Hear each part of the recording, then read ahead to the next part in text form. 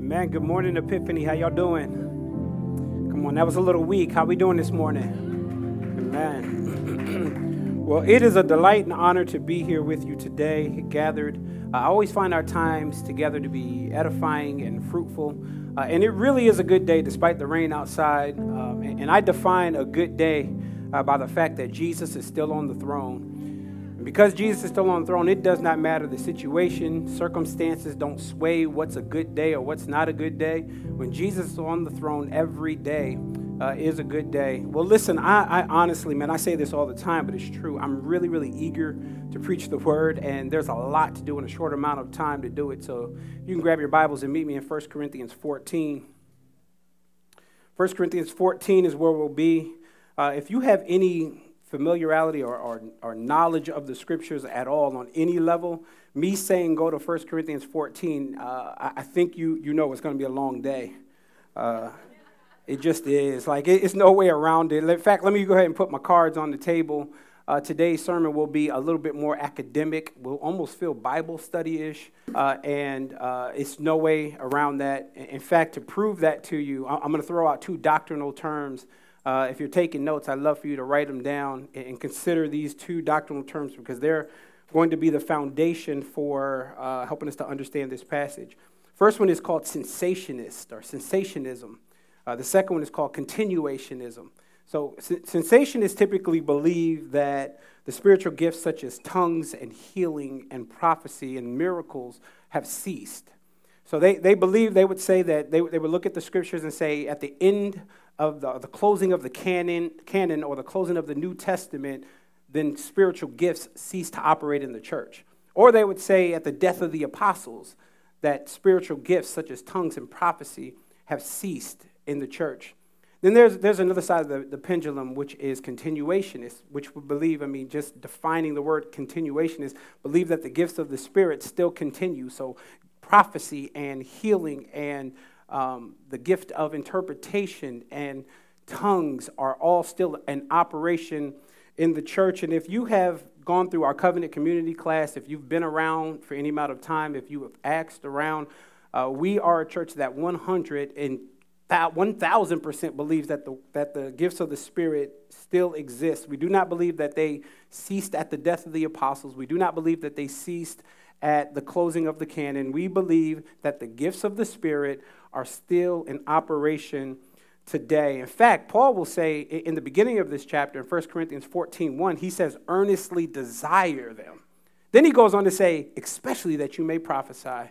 And so I want to turn that inward desire that I have to see the spiritual gifts operate and function in an orderly fashion in the church. I want to turn that from an inward feeling or an inward desire to an upward petition.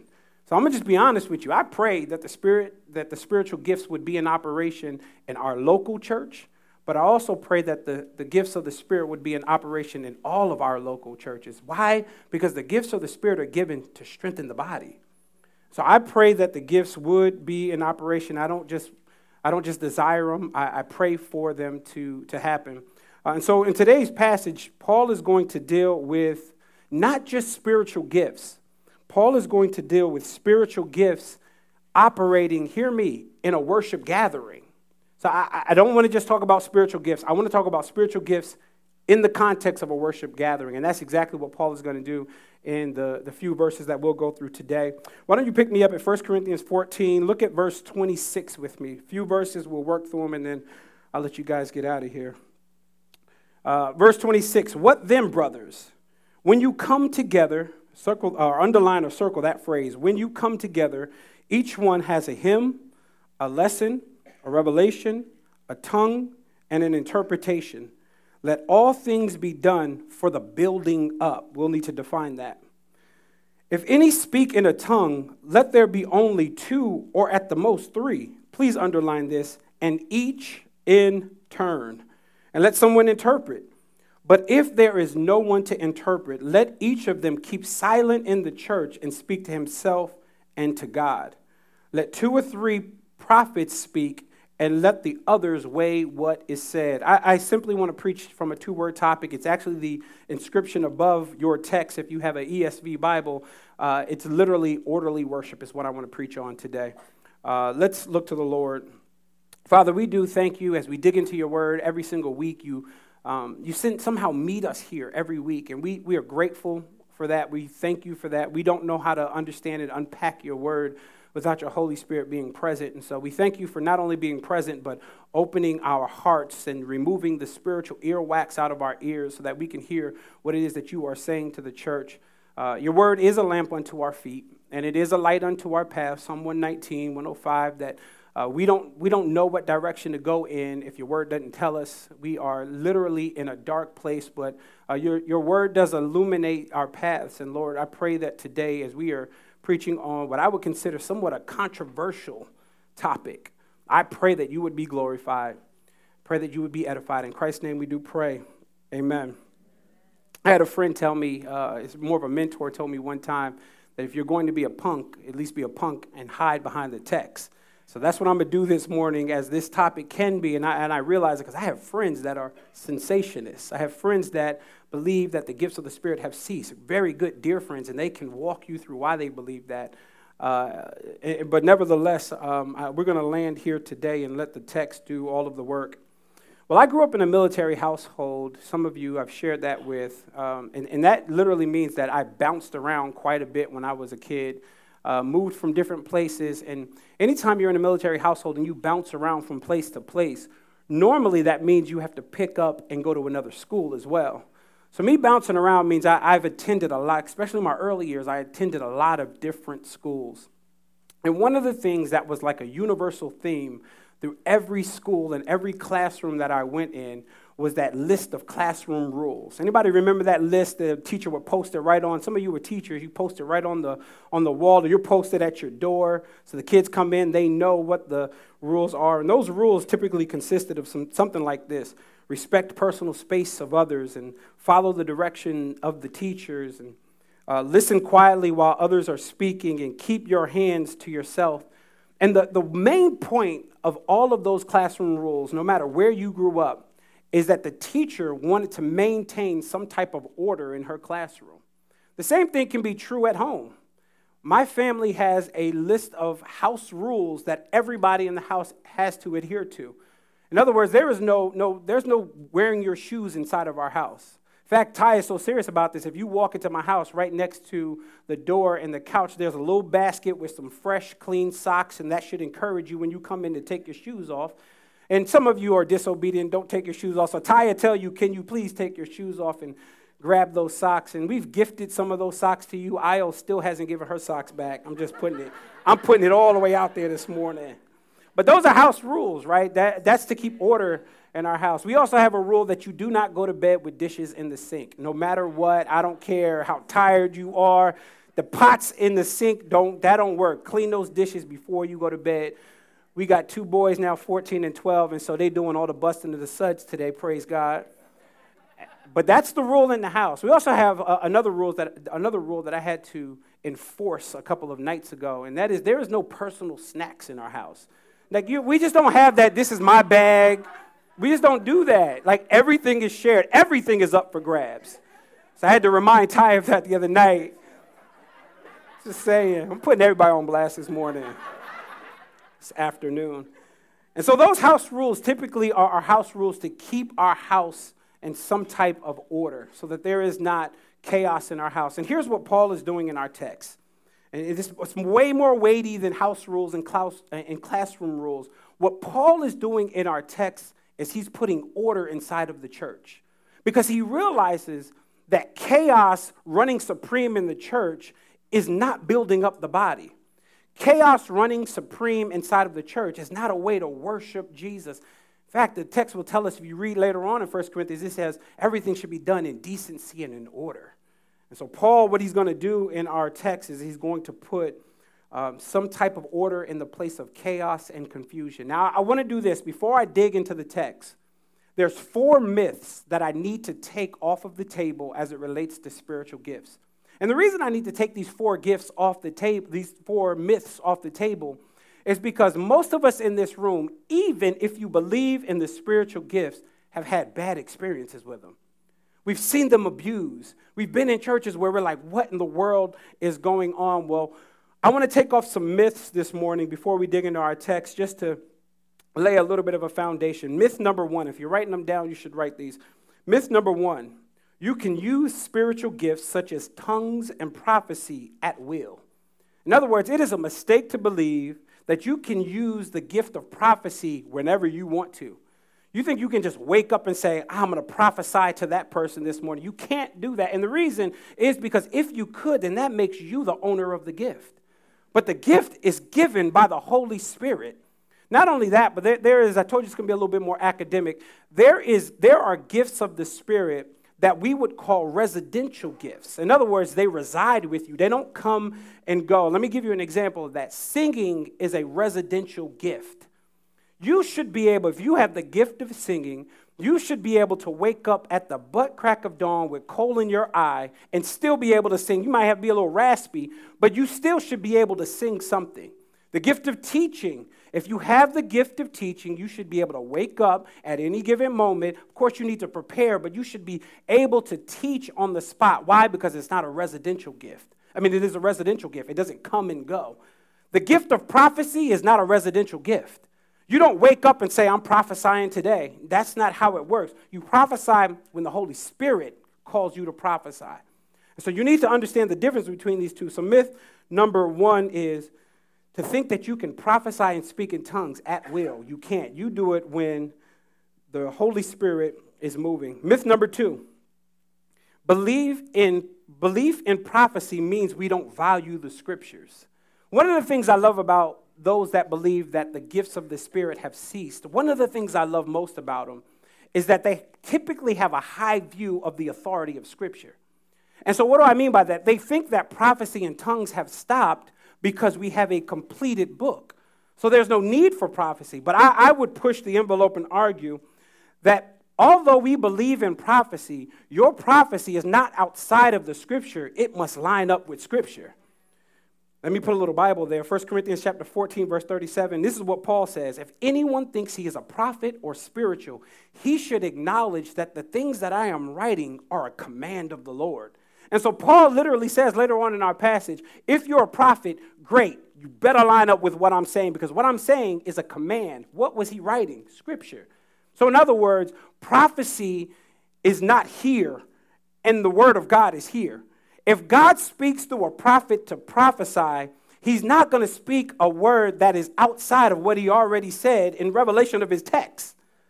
So whenever someone prophesies, it always has to be lined up with the word of God. Whenever somebody tells me a prophecy, that's the first thing I'm doing. I promise you, I don't care how deep you are. I don't care if you come with 10,000, thus saith the Lord. I'm sitting there going, where's that at in Scripture? Because it has to line up with the Scriptures. Myth number three. Those with more spectacular gifts are more spiritual.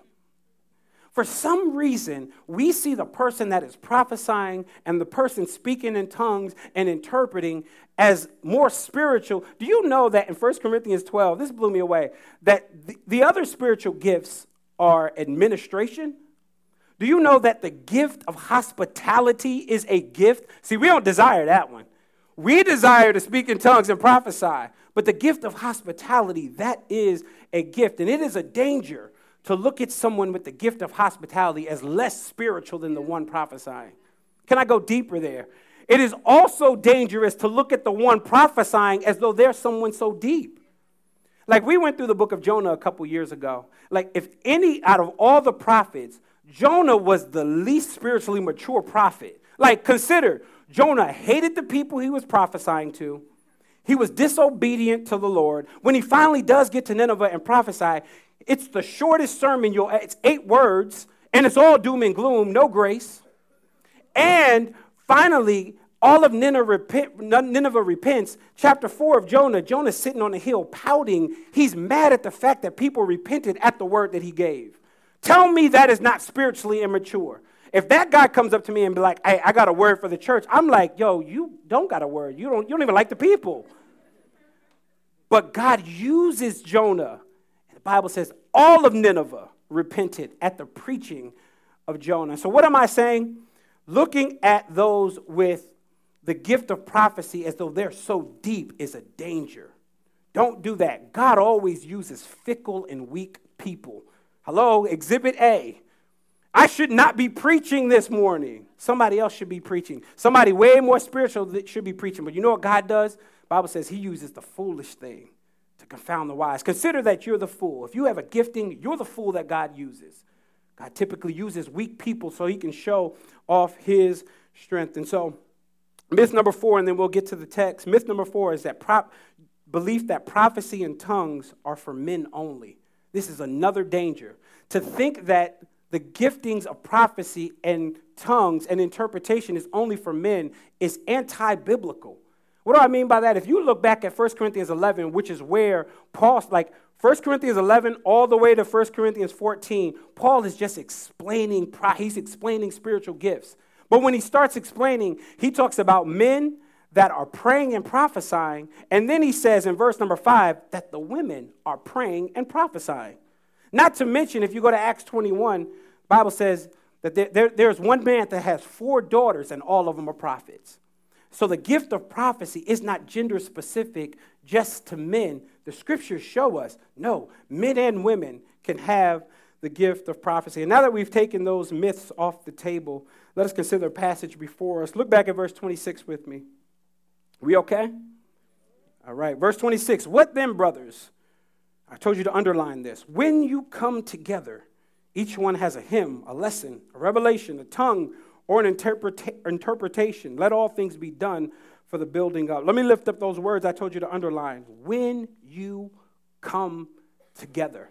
Before we even get to spiritual gifts, there's an assumption that Paul makes in the text. It's so underneath the text, and if you're not paying attention, you'll miss it. Paul's assumption in the text is that those that are believers will come to the corporate worship. They will come together for worship together, not isolated. He's not pushing anybody individualistic. Notice the words, when you come together. He doesn't say if you come together.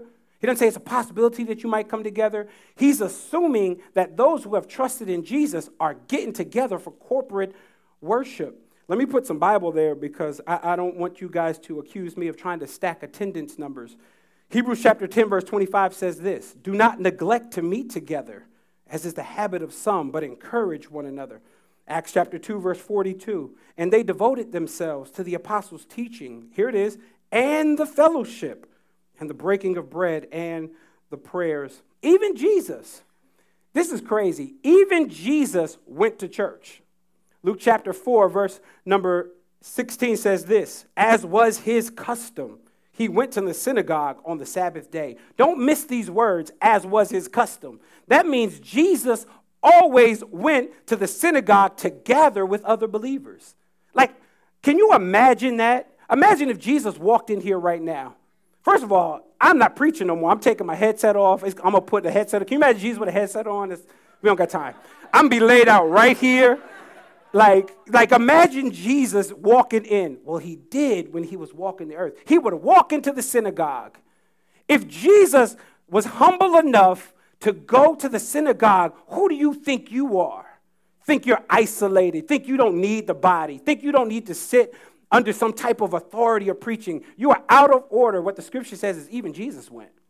Even Jesus went to the synagogues. Now, Jesus typically went and flossed off how dope he was and challenged everybody that was there. But nevertheless, Jesus went. And so the Bible says, when you come together, there's also something else interesting that Paul does here.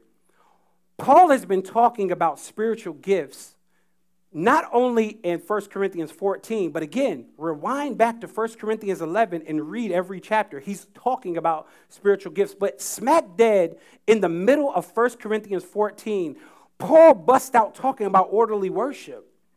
In other words, what Paul is doing is he's showing spiritual gifts operating best in a corporate setting. In fact, look at the words he uses in the 3 opening words in verse 26. What then, brothers, with a question mark. This is Paul's typical way of concluding a thought. He's summarizing his thought on spiritual gifts. And in summarizing his thoughts on spiritual gifts, it leads him to the corporate worship. It leads him to the gathering. A few 2 summers ago, I was at Daily Press Coffee Shop right on Franklin Avenue. And I was working out of the coffee shop, and I was working, and then I left out to go home. And when I went out, sometimes I run into people, and I don't know who they are. I'm bad with faces, and so I don't know who they are. They might know me from the church or from social media of the church. And so I'm walking out, and there's a girl there, and we run smack dead in each other. And she's like, "Oh, Pastor Brandon at Epiphany Church." And I kid you not, she just started busting out in tongues. No introduction, just... "Oh, Pastor Brandon, Epiphany Church, Shandio Basta." She doing all this. I'm like, what is going on right now? I got my latte in my hand. I'm lost. I'm confused by this situation. Dudes, out there, I'm trying to like I could speak the gospel to them, but this girl out there like this, Shandio Basta, Dandio, she doing all this. I'm like, all right, I don't know what's going on. Here's what I know. The young lady was out of order. There was no context for what she was doing. First of all, it was unintelligible. I didn't know what she was saying. Why is she speaking tongues to me? And so what I noticed in this text, and I'm not saying that spiritual gifts only have to operate in church. Don't hear me say that. I am saying it's more prevalent in the New Testament. I am saying 1 Corinthians, Paul leads his thought on spiritual gifts. It leads him back to the corporate setting. And really, it really needs to happen in the corporate setting so we can check what's spirit and what's flesh. That's why it needs to happen in the corporate setting. Let's get back to the text here. Look at what Paul says. He says in verse 26, "What then, brothers, when you come together, each one has a hymn, a lesson, a revelation," that's really a prophecy, "a tongue, or an interpretation." Then he goes on to say, "Let all things be done for the building up." Paul's list of 5 spiritual gifts here is important for us because what we see with the list of 5 is Paul is making another assumption. He's not only assuming that the believers will gather together. Look at this. He's assuming that when you gather together, you come ready to contribute. See, what we do with millennials, what we like to do is we come to church and be like, what does the church have for me? Does the church have a prison program? Does the church have a single moms program? Does the church have da-da-da-da? And we list out all this stuff, but yet we sit in the seats and we do not contribute. There's 2 things that need to happen when you come to church. There needs to be a moment where you are receiving, and there is also a moment where you are giving. Because Paul's assumption in the text is, listen, when you come to church, somebody bring a lesson. Who can sing? Who got the gift of singing? Bring a hymn. Who got the gift of interpretation? Bring interpretation. Bring tongues. Bring prophecy. Paul is encouraging the church not to be consumeristic. But yet we are so consumeristic. Like, it doesn't make any sense to say I'm coming to church, but I'm not bringing anything. Some of you may not know what your spiritual gifts are, and I push you to do what Paul says. Earnestly desire them. Pray for it. So, Paul says in our text, listen, 5 things I want you to bring. I want you to bring a hymn, somebody bring a lesson, a revelation, a tongue, and an interpretation. Wouldn't it be wonderful if we got to the place where 100% of our attenders said, how can I contribute? 100%, not 30, not 40, not 50, 100% of the people that say, I am committed to Jesus, therefore I am committed to his body, how can I serve? That's what Paul is pushing in our text. Don't just look at the gifts, look at the fact that he's saying, bring it to the church. And that's the other thing. Some of us use our gifting outside of the church more than we do inside of the church. You singers, run around and you can sing all over the world. But the scripture is saying, Paul isn't saying pursue your career over the church.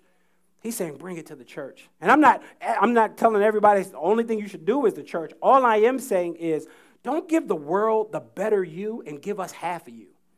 I'm just saying, like some of us give the world our greatest giftings. We give them our most creativity, our best energy, and we come to church tired and half give, but we give the world everything else. But we don't give the church what the church needs. What the church needs is not a tired you. We don't need a you every other week. We don't need a you once a month. We need a full you. And what does Paul say? He says, listen, bring it all to the church. Here's the question. Why? Why do we bring our giftings to the church? Well, I don't have to answer it. The text is going to answer it. Look at verse 26. What then, brothers, when you come together, each has a hymn, a lesson, a revelation, a tongue, interpretation. Here's why. Let all things be done for the building up. Now, you might be asking, building up what? Building up my bank account? Building up my personal resume? What am I building up? Well, Paul, to keep in context, he's been talking about this building up. But when he talks about building up in 1 Corinthians 14, he's talking about building up, listen to me, the church. You don't believe me, so let me read it. 1 Corinthians 14, verse number 3, he says it 3 times. He says, on the other hand, the one who prophesies speaks to the people, here it is, for their upbuilding and encouragement and consolation. And the other who speaks in the tongue builds up himself. But the one who prophesies builds up the church. Let me say that again. The one who prophesies builds up the church. What else does he say? Verse 5. Now I want you all to speak in tongues, but even more to prophesy. The one who prophesies is greater than the one who speaks in tongue, unless he interprets. Here it is again. So that the church might be built up. And so Paul later on in our text is going to say, listen, bring all of these things together. And the reason you bring these giftings together is to build up the church, not build up yourself. And so the corporate worship is not the moment for self-edification. The moment, I don't care how gifted you are, this is not the place for you to floss off your giftings. This is the place where the body gets built up.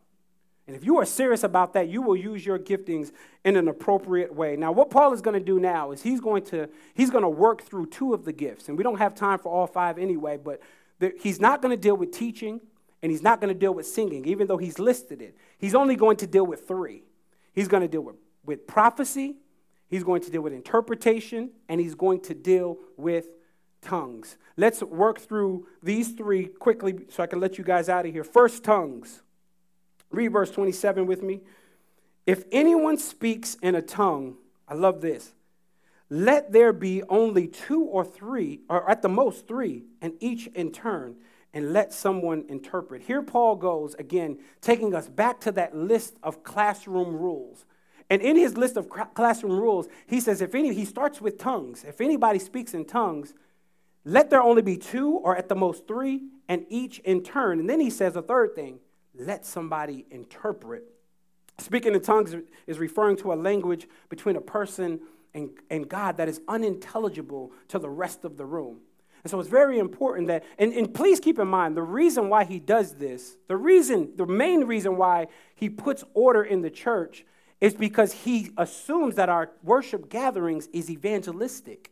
Why do I say that? Because earlier in our passage, he said, if an outsider comes in and everybody's speaking in tongues, they're going to think you're out of your mind.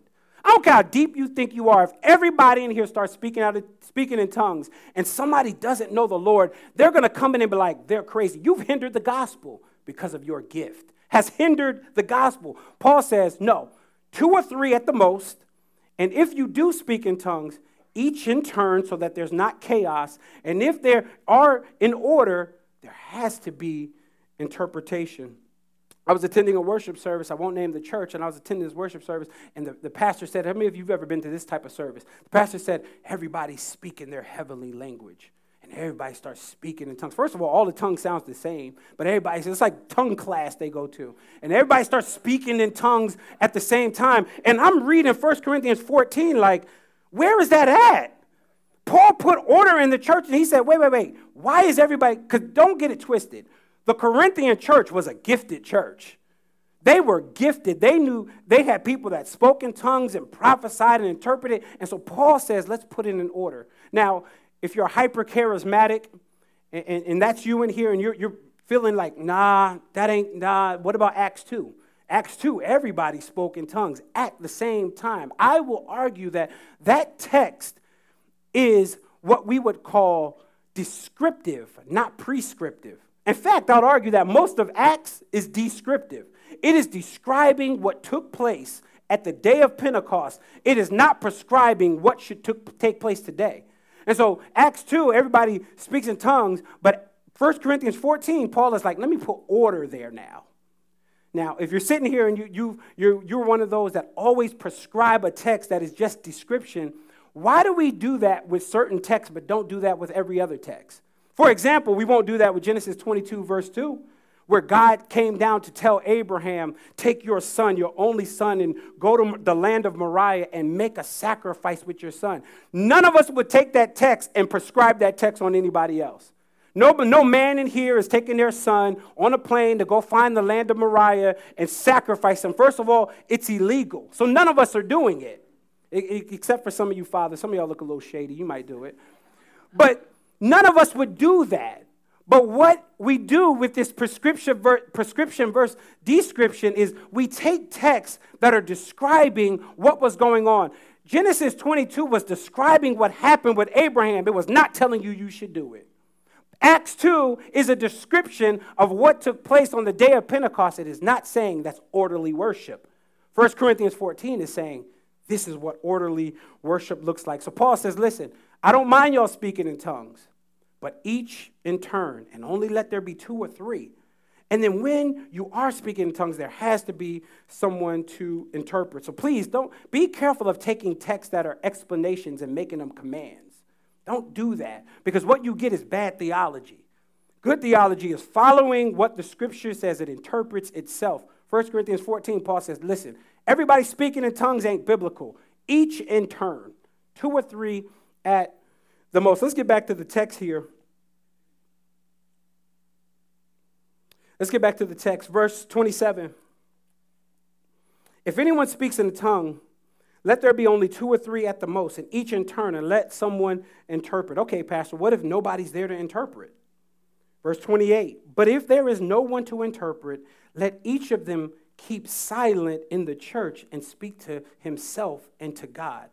So in other words, let me just get real practical. How that will work out is if somebody jumped up in here and started to speak in tongues, like right now, I would simply read 1 Corinthians 14 and say, is there an interpreter? And if somebody jumps up and starts to interpret the language that none of us in this room know, praise God, the gifts are in operation. But if there is no interpreter, I would not tell you that you have no spiritual gift. Paul didn't do that. He said, you still got the gift, you're just misusing it. Speak to God. Speak to yourself. Speak alone. In other words, your giftings of tongues in an orderly worship has to be subject to the gospel going forth, not confusion.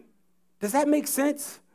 So we got to be careful. Listen, we believe in the spiritual gifts, but we're charismatic with a seatbelt. We believe that the charisma, and really that's what Paul is doing. The other assumption Paul is making is that our worship gatherings would be charismatic.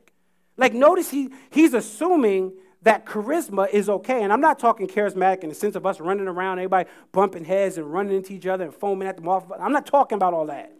What I'm talking about is charismatic in the sense that the gifts of the Spirit are in operation in decency and in order, in an orderly fashion. So he says, listen, if there's 2 or 3 of you that speak in tongues, amen, there ought to be an interpreter. And that interpreter should be able to tell us intelligibly what was just said. And if not, please ask the person. I'm not going to embarrass you. I'm going to just say, keep silent here, because you need to speak to God and talk to God by yourself, not in a corporate gathering. That's the text. I'm not making this stuff up. That's the text.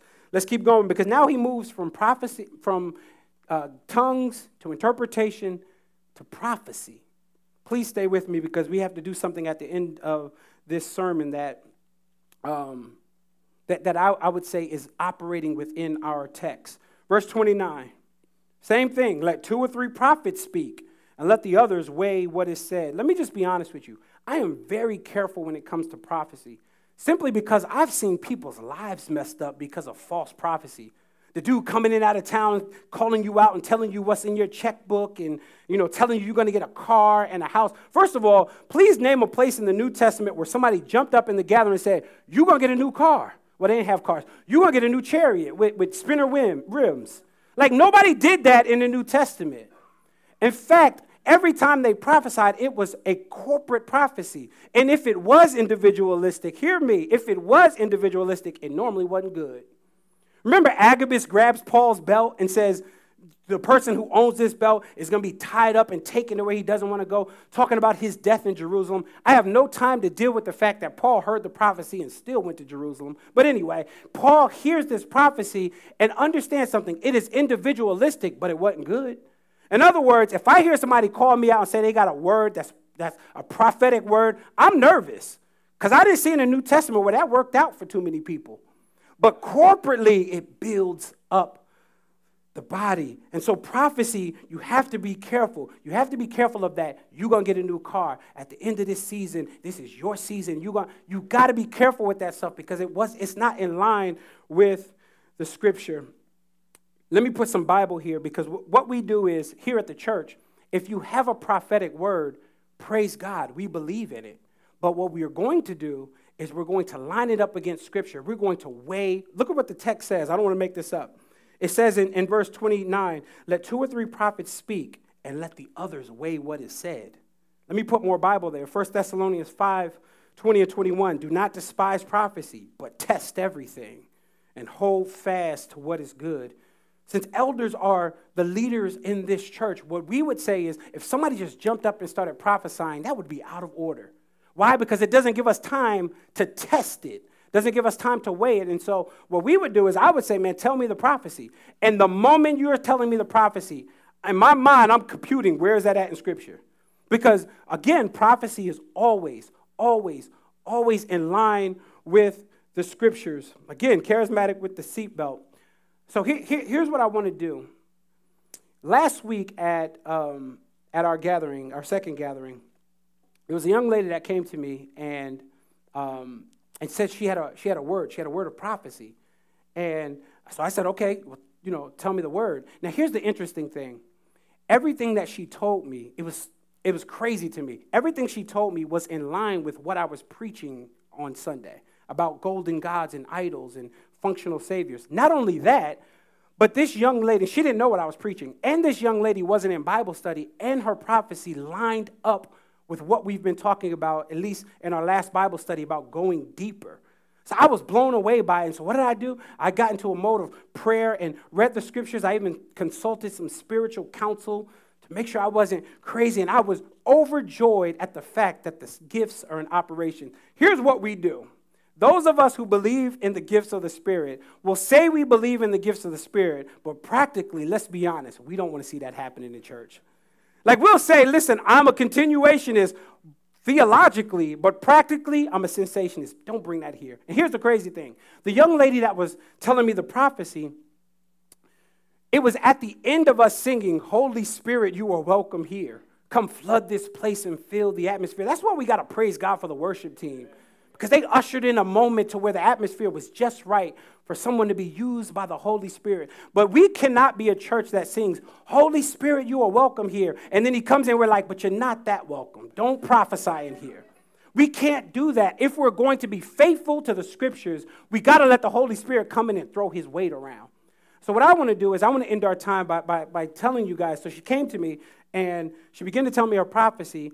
I lined it up against scripture, and I'm very cautious at the expense of protecting you. I'm very cautious with this stuff. And so after she told me, I am convinced that it was the Holy Spirit that used her. Not that she's so deep, not that she's so spiritual, but she was obedient to what the Spirit said. And she came and submitted her gift to the church. She didn't just jump up. She came and said, I don't want to be out of order, but this is what the Spirit is saying. I'll end by saying this. In 1 Thessalonians 5, the beginning part of that text says, do not quench the Spirit. So sometimes our even saying being charismatic with a seatbelt, sometimes saying that's really code for, I believe in the gifts, but I'm not going to let it work. I'm not going to let it operate in church. And so we got to be careful not to quench the Spirit. Every head bowed and every eye closed. Invite the worship team up. Father, we thank you so much for how you speak to your church. The primary way you speak to us is through your word. But God, we thank you that you allow people with the gift of prophecy to affirm what you were saying. Father, if we heard this word clearly, you are calling our church to go deeper. Not only calling our church to go deeper, but you're calling us to remove those things, kind of what we were talking about last week. You're calling us to remove those things that we put before you. And all of us got those things, Lord. Lord, I think this word is corporate for the body, but I think it impacts each individual in here as well. Why am I saying that? Because I do know that all of us do need to go deeper. And I'm not talking about that knowledge that puffs up. I'm talking about going deeper in you to where the deeper we go, the more we realize how much in need we are of you. Father, I thank you for the gifts of the Spirit. I thank you for the miracles that you do in the text. Father, I'm ultimately grateful for the greatest miracle you've given us, which is Jesus Christ.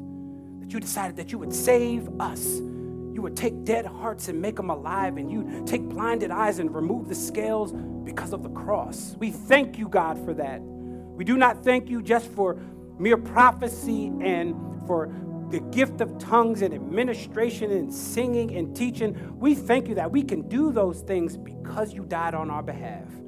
And we thank you this morning. We want to give you all the praise. No glory belongs to any man, not unto us, but unto you get the glory. It's in Christ's name we give all glory. Let everybody say amen.